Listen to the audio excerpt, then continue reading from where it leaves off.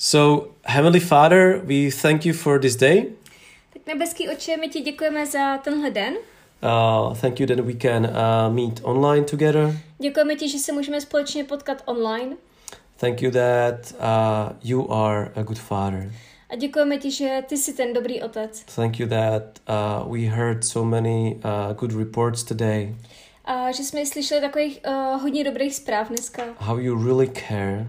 Jak se opravdu staráš. And how you love us. Jak nás miluješ. And how you pour out your blessings. A jak vyléváš to své požehnání. And right now we set this time apart to listen.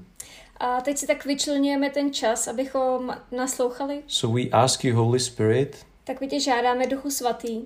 Please help us to listen and to understand. A pomož nám poslouchat a i porozumět. And help us to receive it. Pomož nám to tak přijmout. And to apply in our lives. A taky to aplikovat v našich životech. And help me to preach your word in the right way. A pomož mi i kázat tvé slovo tím správným způsobem. That it will be relevant and alive. Že to bude relevantní a živé. Thank you for this message today. Tak ti děkuju za to dnešní poselství. In Jesus' name, amen. Ježíše, amen. Okay, guys, so today I would like to speak about language. Tak jo, tak dneska bych rád mluvil o jazyku. And you know that language, it's combined from many words, right? A vy víte, že to je složený jako z mnoha slov. And the sound. A skládá se to jako zvuku. And without language, it would be so difficult to understand each other, right? A bez toho, aniž bychom vlastně měli jazyk, tak by bylo těžké si navzájem porozumět, že? So it's so crucial for our everyday life. Tak je to takový klíčový pro ten náš každodenní život. And just remember what happened when the people have one language, one vision, one idea, and they start to build the Babel Tower. Tak si vzpomeňme i na tu dobu, když vlastně lidi měli jednu vizi, jeden jazyk a chtěli společně stavit tu věž, ten Babel. With one common language, they could achieve a lot of things. Takže i s tím vlastně jedním společným jazykem dokázali spoustu věcí. Yeah, and God said, wow, these people could achieve everything. A Bůh říkal, wow, tak tyhle lidi vlastně dokážou dosáhnout čehokoliv. But, you know, remember in that story, they got bad motivation, you know, the pride was there. Ale v tom příběhu, že ho pamatujeme, tam byl jeden špatný motiv a to byla pýcha. So, but anyway, I will be speaking about language. No každopádně já budu mluvit právě o jazyku. And when you have this one common language, you know, you can really achieve a lot. A když právě je ten jeden společný jazyk, tak je možný dosáhnout hodně věcí. And so the first verse of today's message. Tak ten první verš toho dnešního poselství. So, you know, it's no surprise. I will start to read it from Gospel of John. Tak asi to nebude překvápko žádný. Já začnu v Janovi, v Novém zákoně, první kapitola. Yes, we will read the very first verses of the chapter 1. A přečteme si právě ty první verše, ty první kapitoly. It is said, in the beginning was the Word, and the Word was with God, and the Word was God. A tam se píše, na počátku bylo slovo, a to slovo bylo u Boha. A to slovo bylo Bůh. And he was in the beginning with God. A to bylo na počátku u Boha. And all things were made through him, and without him nothing was made that was made. Všechno vzniklo skrze ně a bez něho nevzniklo vůbec nic, co je. V něm byl život a ten život byl světlo lidí. Yeah. And also in the first verse, it's in him was life, and the life was the light of the man. So, see, you know, from the very beginning, the right words are really crucial. tak můžeme vidět, že už u toho útlého začátku právě to slovo bylo naprosto klíčové. So all things were made through him. A že právě všechno bylo stvořeno skrz něj. And you can see that the word was God. A můžeme vidět, že právě to slovo bylo Bůh. And you know that the chapter 1 is speaking about Jesus. A vlastně ta první kapitola mluví o Ježíši. However, Jesus was speaking the very same language as the people in Jerusalem or in whole Judea at that time. A každopádně vlastně Ježíš mluvil naprosto stejným jazykem jako lidé v té době. However, there were people who did not understand him. A i přesto byli lidi, kteří mu nerozuměli. Because he actually even confronted, for example, Pharisees. You do not understand me. A on dokonce konfrontoval i farizeje a říkal, vy mi nerozumíte. In your heart there's no space for the words of my Father. A ve vašem srdci není žádný prostor pro právě slovo od Boha. And what I would like to really share and what I wish you would understand today. A co já se chci sdílet a co bych si přál, abyste dneska abyste porozuměli. That there is a heavenly language. Že je nebeský jazyk. And the heavenly language is basically faith. A to je v základu víra. And faith, it's coming from the hearing God's words. A ta víra přichází ze slyšení Božího slova. And when I was studying today, for example, I'm preaching in English. Tak třeba dneska, kážu v angličtině. And I did not I was not born from the day one to be able to speak in English. Tak já jsem se nenarodil vlastně s tou schopností hned mluvit anglicky od prvního dne. And I need to learn this language. A já jsem se potřeboval naučit tenhle jazyk.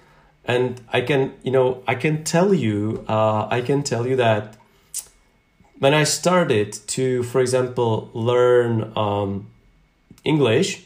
A můžu vám říct, třeba když jsem se začal učit angličtinu. First, it was quite easy for me. The first lessons. Třeba ta úplně první jako lekce, ta byla poměrně jednoduchá pro mě. I've got A's and B's and it was so easy. Měl jsem třeba dostal jsem 1, 2, and bylo to poměrně it was easy for me. And one of my friends, schoolmates, it was really hard for them. A třeba jeden z mých spolužáků jako kamarád, tak pro ně to třeba bylo těžký. And it was really really hard for him. So he's got really bad grades and etc. Takže pro ně to bylo těžký, měl z toho i špatný známky a to. However, when he when he went during the summer for a trip for the whole 2 months. Ale každopádně v létě, když šel na 2 měsíce jel na takový výlet. Yeah, and he spent just 2 months in I believe it was England. A já si myslím, že tenkrát vlastně strávil 2 měsíce v Anglii. And when he got back to school, a když se vrátil potom zpátky do školy, then it changed everything. Tak to bylo úplně jiný. He was much better in English than I was. A v angličtině se mu dařilo mnohem líp než mě. And this is it. You need to, if you would like to really learn language. A to je právě ono, jestli se chcete učit jazyk. You need to change your environment. Tak je potřeba i změnit to prostředí. When you're reading the school book, okay? I když třeba čtete nějakou knížku jako ze školy, učebnici. It gives you a lot of information. Tak vám to dá hodně informací. But what really moves you forward. Ale to, co vás opravdu posune. It's the real exercise, real speaking out with native speakers. Tak je právě to, že potom jste v tom prostředí, kde můžete mluvit třeba s rodilým mluvčím. Yeah, when you really need to speak that language. Že opravdu potřebujete používat ten jazyk. And this is very, very true for our relationship with God. A tak to stejně platí i pro ten náš vztah s Bohem. You know, in order to grow in faith, Tak aby vy jste mohli růst ve víře, in order to learn more that heavenly language, abyste mohli růst i více v tom poznání toho nebeského jazyka, you really need to exercise and speak that language. tak si ten jazyk potřebujete procvičovat a taky ho mluvit. And you need to be with these native speakers. A taky potřebujete být s těma rodilýma mluvčíma. So, in other words, you need to spend the time with God. Takže jinými slovy je vlastně důležité trávit ten čas s Bohem. And it's not like 5 minutes reading that school book. A není to ani jako právě jenom 5 minut, kdy strávíte v učebnici. That means 5 minutes with the Bible. Což znamená 5 minut z Biblí. But if you really would like to learn the language, you need to, you know, change your environment.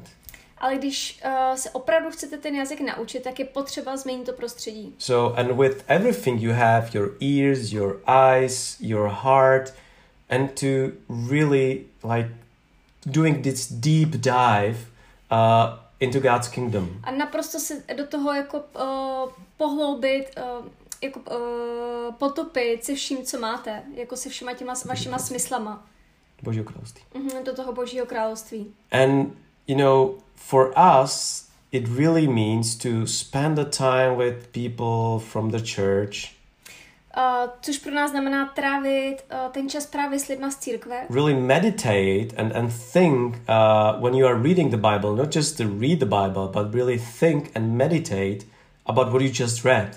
A když čtete Bibli, tak nejenom ji číst, ale i nad tím slovem rozjímat a tak přemýšlet. Because, you know, everyone will tell you that one of the first sign when you really know the language, or where are you getting to know the language, protože každý vám řekne, že ta první známka toho, že opravdu znáte ten jazyk. It's not that you are speaking with that tongue, with the language. Že to není jako o tom, že tím jazykem mluvíte. But that you are thinking within the language. Ale že už v tom jazyce i přemýšlíte. Probably Anetka will tell you that, you know, when she is living right now in United States. Já si myslím právě, že Annie to dokáže říct, že když to bydlí jako v Americe. That right now for her it's easier to think even in English than to think in Czech. Tak je pro něj možná už jako mnohem jednodušší vůbec myslet v angličtině než v češtině. And guys, this is the very, very same with heavenly language, which is faith. A tohle je lidi vlastně i to stejný s tím nebeským jazykem, což je ta víra. So in order for you that your faith would grow, tak aby ta vaše víra mohla růst, you really need to practice it.